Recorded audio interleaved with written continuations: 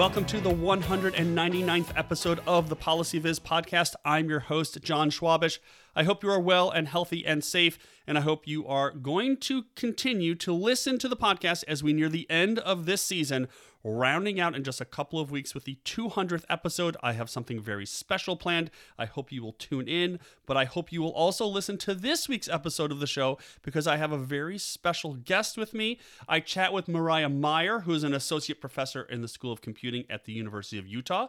Miriah and I got to know each other earlier in the year a little bit better after having run into each other a couple of times in the past, but we got to work together on a panel helping a U.S. federal government agency improve how they were visualizing their data. So we had a lot of fun discussions about techniques and approaches and processes and workflows and everything that an organization or an agency would need to have a better data communication setup. In today's interview, in my discussion with Miriah, we talk about her research. She's done a lot of research on participatory design workshops, and we talk about how data visualization instructors can utilize some of those methods. We talk about data visualization tools. She did some work a couple of years ago on a tool called Origraph, so we talk about her work on that project and the data visualization tool field sort of generally. And then we also talk about the current state of data visualization research. We talk about what we think or what she thinks the field should move in what directions or different dimensions. There's also a special reveal coming up in this episode right towards the end of our interview. So make sure you listen to the whole thing. It's a very special reveal. I'm not going to tell you what it is right now. You're going to have to listen to the entire episode. And you will, I think, find it to be quite some interesting news, something that I think we will all be looking forward to see what happens over the next couple of years. So I'm not going to delay any longer. I'm going to get right into my conversation with Miriah Meyer. I hope you will enjoy this week's episode of the PolicyViz podcast. Hi, Miriah. Great to see you. How are you? Welcome to the show. I'm great. How are you, John? Thanks for having me here. Of course, I'm doing well. It's great to see you. Now we actually get to see each other. It's been a few months since we actually chatted last time. We were doing this very cool advisory board panel thing? Yes, where we basically just got to talk at length about the things we feel very strongly about when it comes to visualization recommendations. It's lovely. It was just like a free form discussion about everything we love and hate about data viz.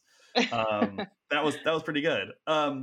So we've got a lot, I think, to talk about, all of your awesome work and maybe some thoughts you have on the future. I thought maybe we'd start with the work you've done in the past on participatory design workshops. So you've written, I think, a couple of papers on that. And so I was hoping maybe you could just talk about that work a little bit, and then maybe we'll just make it personal. Like, how do you implement those ideas into your own teaching? Yeah, so I'm glad you asked about those. So a number of years ago, one of my students, Ethan Kersner, he was working on a project with some neuroscientists, and that's sort of the basis of the work that we do in my lab. It's about working with people in the world and designing tools for them and using those experiences as ways for us as researchers to ask questions. And so my student Ethan was working with this group of neuroscientists, and he was doing the sort of initial, before we design, trying to understand what it is that they're having challenges with, what are visualization opportunities for us. And he would go and interview one lab member and they'd say, this is the really important thing. And then he'd go and interview another lab member and they'd say, no, it's this thing. And then the PI for the lab would be like, really, none of those things are important. And so he was getting really frustrated. And so about that time, he saw a paper that was published by a group in London. They were working with these energy modelers, very different group, but they were talking about these workshops that they had been running with this group to better understand, to sort of build consensus and understand what the opportunities were. And so Ethan decided to try this. So he designed and ran one of these. At the time, we were calling them creativity workshops with our neuroscience colleagues, and it was just incredibly successful. It's a participatory style workshop where you bring people together. The ones we do are based upon creativity theory. So it's about how do you get groups of people to be creative together and to brainstorm. But how do we do that in a structured way to get towards very tangible visualization opportunities? And so this was really it was great. Not only did we learn a lot, and Ethan was able to we he developed a really nice tool that he deployed to the lab based upon this, but all kinds of other like really squishy things came out of it. Like Mhm. there was this one member of the lab who Ethan just couldn't get any time with, and after this workshop, this person was then willing to meet with us Uh, very regularly. We heard back from the PI that as a lab, they had made a lot of progress on their own sorts of needs for the next couple of months through these conversations. hmm. So there's all this agency within the group that these workshops developed, and we also were able to build trust among the Viz folks and the neuroscientists. So it was great. And so after that, we Ethan went and talked with the London group about their own experiences, and then we spent the next 2.5 years reflecting as a group on our experiences of running many of these workshops, and we were able to formalize that into a framework, a sort of structured framework for how you design these workshops, run them, and then analyze them. And so after we did that, we started using these workshops in every single project that we do. Mm. And I really think it saves months and months of time of that otherwise you would need to spend talking to one person and then another. And so it's a way to bring people together and get consensus on what some opportunities are for visualization design. And I think these are, there's probably, many people who listen to your podcast, like practitioners and other scholars who do similar kinds of workshops. These, Yeah. it's very, I think it's a very common and productive method to bring people together. But I think what's useful about the workshops that we developed is that they are super structured, and in that we have certain activities that we like to do.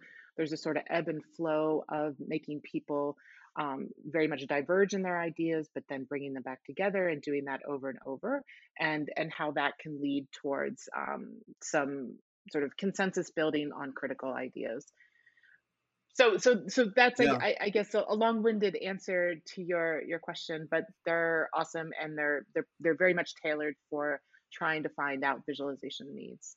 So I want to ask you because the way the workshop was developed was through this sort of qualitative approach. So talking to people, having these conversations, and I know you do other research that has more of a quantitative bent. And so I'm curious about your take on the blending of the two, specific to obviously to Viz research. But do you have I don't really know. I don't honestly really know what the question is, but like, do you feel like it's important to merge the qualitative and quantitative? Should they be separate? Like, were you trained? I assume you were trained as a quantitative researcher, not as like a qualitative researcher. So, like, what is that sort of switch in your, or not switch, but like added skill set to your approach been like? Yeah, I love that question, and in fact, in thinking about these workshops, well, let me step. So, yeah, my own background, my undergrad degree is in astrophysics, and then my PhD is in computer science. My PhD work was very quantitative in nature, and but if you look at the kind of work I've been doing the last couple of years, it's almost exclusively qualitative. So Yeah. there was a real inflection point, and I think that our developing of the sort of workshop framework is sort of a nice case study of how that switch went. So again, my student Ethan that was leading this work, he was also he's a very quantitative person. And when he had to tackle the problem of trying to analyze all the stuff that all the sort of data and evidence that we collected during the Yeah. workshop, he started by making these spreadsheets and counting things like how Mm-hmm. many insights do people have, and can we like rank those like on Yeah. a variety, like can we assign numbers to them for a variety of attributes. And at the end, he kind of threw all that out because it's like, it doesn't matter how many times someone said this word, like that doesn't matter. And Right. what really mattered more was his own sort of reflection on what he learned, Yeah. sort of observing and facilitating this group of people that he was going to work with. And so that was like a really difficult shift for him to let go of. Hmm. And I have to say, like I sort of went along with him in that journey. But I think sort of more generally, my own feeling is when we're looking at visualization in the world, I just don't think putting numbers on things really tells us the kinds of things that matter to someone who's going off and designing for the messy complexity of, people and the Right. world and relationships and all that stuff that gets entangled together. And so my own work has very much shifted towards qualitative work. And in fact, I have a whole project led by another student that is all about, it's a longitudinal study where we're doing lots of interviews along the way. And even there, we sort of abandoned the idea of open coding, which is, I think, the sort of quantitative person's way of approaching qualitative work. Like, let's put some codes and then count them, and like count how many codes match between this coder and this coder. And Yeah. at the end, I just feel like it's really hard for us sometimes to value what we just intuitively know and learn. But that is where I think the knowledge resides. It resides in my interpretation and my students' interpretation, and then us talking. And so that's actually led to a whole other stream of research I've gotten interested in, which is how do you document this sort of reflective, collaborative process? Hmm. So, how do you document it? How do you provide evidence? How do you convince people that the outcomes you came to are reasonable and plausible? And then also, Right. how do you even allow people to understand how you got there? And so that I think is a whole nother sort of interesting deep bit of work we're starting to think about, but is very much in support of people going off and doing messy things in the world, and but valuing what we as individuals learn from that. Right. So looking at the data viz research field sort of more broadly, do you think that the field has that right balance or not? I can tell you how I feel about the econ field, but not about data viz. So like what's the balance like in data viz? um it's like you're trying to poke me. Try a little bit. um um Cause some trouble in the early summertime here. Well, I have to say, no, we don't have the right balance. And I think on the whole, the visualization research community knows that. Like, Yeah. every year, there is a recognition of we need more qualitative work, we need more examples of qualitative work. I've been in the community and reviewing for many years. I've been a paper chair the last couple of years, and sort of seeing the kinds of standards that are applied to qualitative work is a little bit heartbreaking, because Mm. it's really hard, and it's also a bunch of methods and skills that your typical computer science like graduate or Yeah. undergraduate student doesn't have any training in. At all. Yeah. And so many of us are sort of like winging it and making it Yeah. up and doing our best. And it's really hard when you position that kind of work against what has become a very well established quantitative bent in our community, like controlled studies and statistical analysis. Like, there's people in our community now who are clearly experts and leading in that. Um, but that is so well established, and you can like name the kinds of statistical tests to do. You look at qualitative work, and really it's so individual, and it's so specific to the project and to the needs and to the skills, and that's okay. Yeah. That it makes it really hard to sort of, you can't have a checklist of things and say this is good work because it meets a checklist. That doesn't work for qualitative in the Right. same way I think it works for quantitative. So as a community, I think we're really struggling with that, and I feel like we've gotten really good at the sort of more positivist, objective, loving, controlled science side of things. The community has, I think, really come a long way there. But because of that, now it's making it in some ways, I think, more difficult for design oriented and qualitative work to get the same kind of recognition and acceptance, because they're just fundamentally two different approaches to research. Yeah. And yet, as a community, we tend to just apply one sort of epistemology or perspective and how to value it. Yeah. I think Okay, this sorry, end rant. and rand. Well, I was to say, I think the same is generally true for economics. There's been over the past couple of decades the growth of the behavioral economics field, which is more qualitative, but it's also sort of a slice or a sub. It's a kind of a subsector of economics where I think, to your point, I would guess that CS grad students and economics grad students are the same thing, that there's little to no training on qualitative methods. Whereas if you go to like a sociology department, it's not that I've only gone to sociology webinars, to be clear, to only sociology webinars to get free lunch. That was the plan in graduate schools, where you can get free lunch. But like sociology graduate students, the ones that I know, they mostly qualitative skills, but they also had some quantitative skills. Like they knew how to like clean data and run a basic regression. I mean, if you try to throw higher level econometrics at it, that's not something that they would know. But like they had all these qualitative skill sets that like I didn't even have to read about it. So I wonder, like, you're a faculty member, like, how is the evolution of the field? How does it move forward given the current sort of um, syllabus, as it were, for graduate students? Like, is that where things start to change, or does this start to change with the more senior level faculty members, researchers who start to embrace these methods, and then it trickles into their grad programs? That is such an interesting question.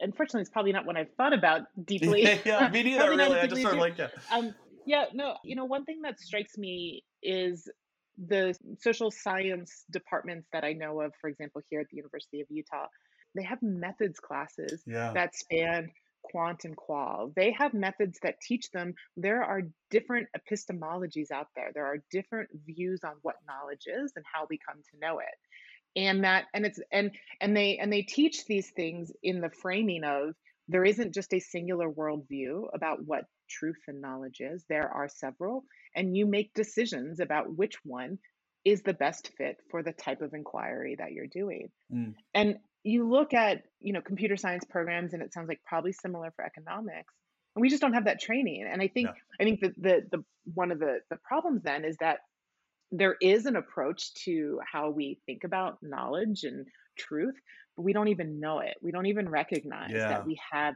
a singular perspective. We don't even know that it's a perspective. Yeah. And so I think, I look to one of the places that I find a lot of inspiration in are in I schools, and there's a number of very technical I schools now that I just find the work coming out of there so exciting. And you look at their curriculums, and the students have to take classes that teach you about different philosophies and these kinds of things. And that's the kind of thing that I would love to see sort of coming into more computer science programs. I think the fact that as a field we suddenly realize, hey, ethics is like a thing, and there's like a problem here, and we don't really know how to handle that, and that's because, right, we don't have the training yet. Yeah. And so a lot of programs, including like my own department, we've been working on building ethics curriculum into our degree programs, Hmm. and I think that that's a step. But I think that ethics also comes from recognizing that there's different types of thinking besides math and logic. Yeah. And so, where am I going with all this? I think in computer science, I think getting training beyond basic programming and object oriented programming and operating systems, there's all these other things that I think are increasingly important. They have been important for a long time, but only recently I think has like my community, my CS community, recognized that, oh yeah, like maybe we need to do something different because we seem to be causing harm and we don't know how to stop it. Right. So I Right. think it's kind of a great time to sort of make these kinds of changes. And I think there's, as you were sort of, I think, like sort of implying, there's a lot of opportunities to train this next generation Yeah. differently, and to understand that there's many different ways to think about the world. And I think if the younger kids all do it, then the senior people have no choice but to go along with it. Right. Yeah.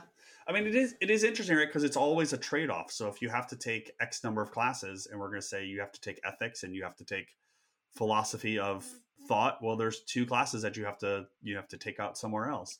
Um, but I've seen lots of information schools is a good example. I've also seen a lot of public policy schools trying some different ways to provide. Well, in DC, it tends to be very like professional development in the schools that I work with. So it's like how to write for a policy audience, how to do GIS software. And so it's not like a full semester class, but it gives you that, at least that introduction to those skills that are not typical in these different fields or different departments. Totally. Yeah. And it's funny, like we struggle a lot in our own department. Exactly what you're saying is like, well, these classes seem important, but like, what about all this other important stuff? Right.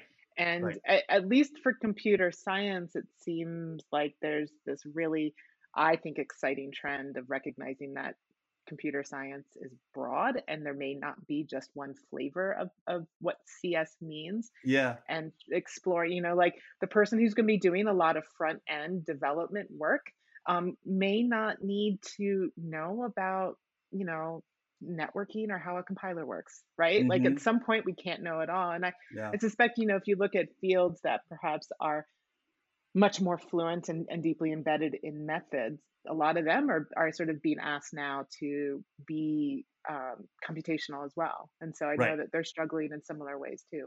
Yeah. I bet that's true. I want to turn back to another strand of your research, which is on data visualization tools. So you did this paper, I think it was fairly recently, right, on Orograph. Um, Mhm. and so I was wondering if you could tell folks a little bit about that project, and then we can talk sort of generally maybe about data viz tools and where you think tools are going over the next several years. Yes. So that project Orograph, this was a project that was led by another student of mine, Alex Bigelow. And the idea behind it was really about graph wrangling. And so what we wanted to do was think about graphs or networks as a representation are a really interesting representation for thinking about relationships between things in your data. And a lot of the things that we think of as networks or as a graph aren't necessarily like physically connected things in the world. So it's more of an abstract sort of thing. If you think about a social network, like I'm not, physically connected to you, John, but like because I follow you on Twitter and like I have a connection to you. So we abstract that into this sort of graph relationship. Anyway, so we got really interested in how people use graphs as a sort of thinking tool, and we started Mm, thinking about like, well, what if, what would it mean to allow people to change that graph model? What would it mean to allow people to define on the fly what it means for someone to have a connection? Like, who am I connected to that also does data visualization and lives on the East Coast? Like, and mhm, now I have a connection to you. And as we looked around, like, there's a lot data wrangling for, tabular data and things like that. There's tons of exciting and great tools out there for that, but graphs still hadn't been done. And so mm, the whole idea of Orograph was to provide a tool that allowed people to, define a model for a graph and then be able to visualize it. And why I'm excited that of all the tools I've created that or been part of that you picked this one. One of the reasons I like that is because to me that also sort of embodies what I see is sort of a major future thrust of visualization, which is thinking less about the specific visual encoding challenges and mhm. more about the visualization as a tool. And so I think the heyday of the viz community, at least just the research community, is all I can speak for, coming up with like really exciting new techniques that actually like matter, Yeah, is largely gone. yeah. But instead it's about experimenting and thinking about what visual representations and interactive representations allow us to do. And of Mhm. course, like with data science being so important, I think, visualizations are a really critical way of helping people reason about data. So that's one of the things I see as being increasingly important for visualization is less of a focus on the specifics of the what how I encoded something and more about thoughtful design work that gives people access to data and opportunities to explore it. And this tool Orograph was, I think, an example of that.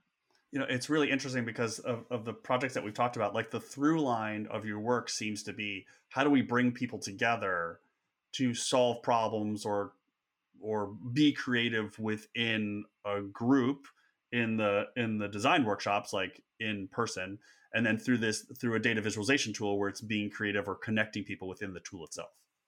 Yeah, I love that perspective. Yeah. I have to say, like, my work is less and less about tools and Right. more about what we learn through the act of either designing visualizations or people using them. Hmm. And so in that, I think of it very much as sort of the human side of data science, and that Yeah. visualization is our tool, our probe, our technique for exploring that. Right. So you have, I'm sure, a lot of projects starting up, ongoing. Do you have anything you want to talk about briefly? And then I know you have a big move coming up, starting up a whole new project. So we can talk about all that stuff.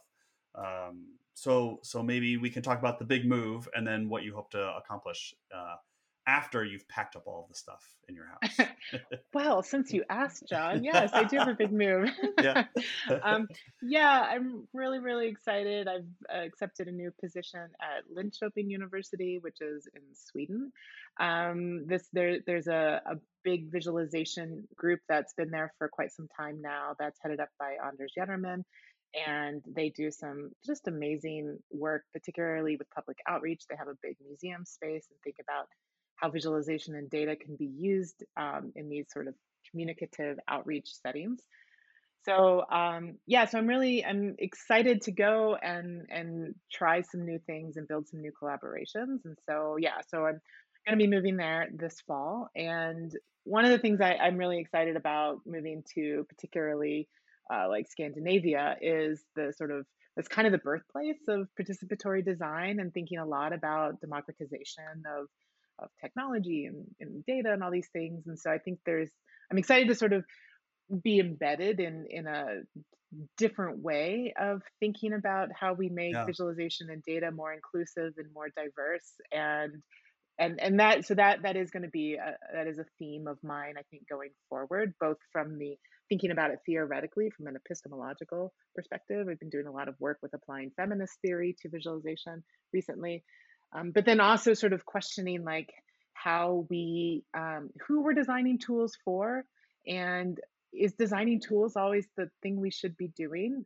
And I have a project with putting air quality sensors in the homes of um, people with asthmatic kids. This is a project led by another student of mine, Jimmy Moore. And after having spent several years with these families and interviewing them, and ultimately we had hoped to design a visual analytics tool to help them explore their data, our end conclusion is actually no, the most effective thing that we did was to bring an analyst into their homes and let them ask questions and Mm, in real time show them stuff. And that's really led us to question like, would it have been worth all the resources and hours of designing a tool that maybe they would use? And maybe instead we should think about like systems. How could we scale up that idea of having access to to train data analysts in some sort of like in like a data clinic? What would it look like to have data clinics and to build a volunteer corps of people like us that would be interested in working with others, and what are the incentives there? And so yeah. so those are the kinds of things that I'm excited to work on. And I feel like a place like Sweden and Europe in general, there's a lot of history of those kinds of ideas coming out of those countries. Right. That's very exciting. Congrats. First off, Thanks. that's exciting. Um, I want to ask before we round up. You had mentioned that there's a big museum and planetarium, I think, there. So, do you see yourself, and it sounds like you do, see yourself working with the folks who are in those museum spaces? Because I feel like data viz in museum spaces is like an underappreciated part of the world of data viz. Like here in DC, when you go to the Air and Space Museum in downtown DC, they have these little posts that represent with a little like sphere on top for each planet, and they're sized and spaced out accordingly. So like Jupiter is like whatever it is 5 blocks away or something like that. And I just feel like that's such a great way to visualize data, and I don't think as a field really talk about that much. So I'm curious, do you see yourself working with that team? Um, I would love to. I think one of the things that I'm excited about this group I'm going to be joining is they also have learning science. They have a learning science faculty there who are part of the people that think about how people learn in the museum setting. Yeah. And so it's sort of bringing together. And there's a design group and stuff. And yeah, and I think as a community, the Viz community, some people have tried to touch on that, but we get so wrapped up in like the represent the sort of accurate, I say in air quotes, accurate representation of values, that we forget about the sort of embodied nature that, like what you're describing, this sort of very visceral reaction of having to be like, Jupiter's 5 blocks away. Oh my Right. goodness. And I think there's so much that we could learn about how people, the experience of representations and what that might mean for how we think about visualization. There's this whole emerging thing with data physicalization, Hmm. and what does that bring? And like it's easy to say, oh, data physicalization is great for teaching people about Viz or for getting people excited about their personal data.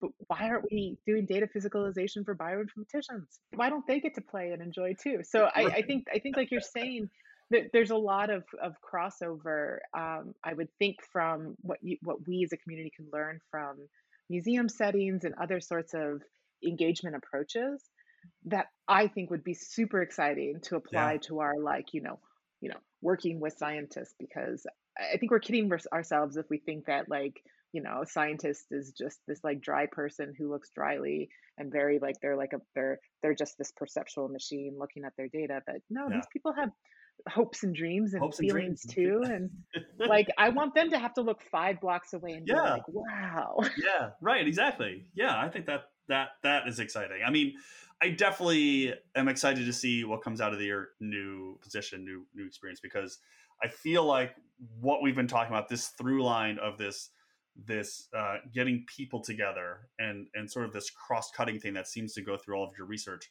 really can just blossom and find some really interesting patterns and combinations and teams, and where you have access to a whole other team that's doing this sort of interesting type of work that maybe we don't interact with enough. Yeah. No pressure, right? No pressure at all. And I'll just keep refreshing your website like every month, like starting in Oh, September. thanks, John. Mariah, thanks so much for coming on the show. This has been great. Congrats again on the new position. I'm sure everybody who's listening is going to be excited to. Thanks, John. This was such a lovely conversation. Great to see you again. All right. Thanks so much. Bye. And thanks to everyone for tuning into this week's episode of the podcast. I hope you enjoyed listening to that conversation with Miriah Meyer. I hope you'll go check out her work. I've put all the links to the things that we've talked about, including her research, in the show notes for this week's episode of the show. So we get down to the last episode of the Policy Viz podcast for this season in 2 weeks for episode number 200. Make sure you come back, check it out. Something very special coming your way. So until next time, this has been the Policy Viz podcast. Thanks so much for listening. A number of people help bring you the Policy Viz podcast. Music is provided by the NRIs, audio editing is provided by Ken Skaggs, and each episode is transcribed by Jenny Transcription Services.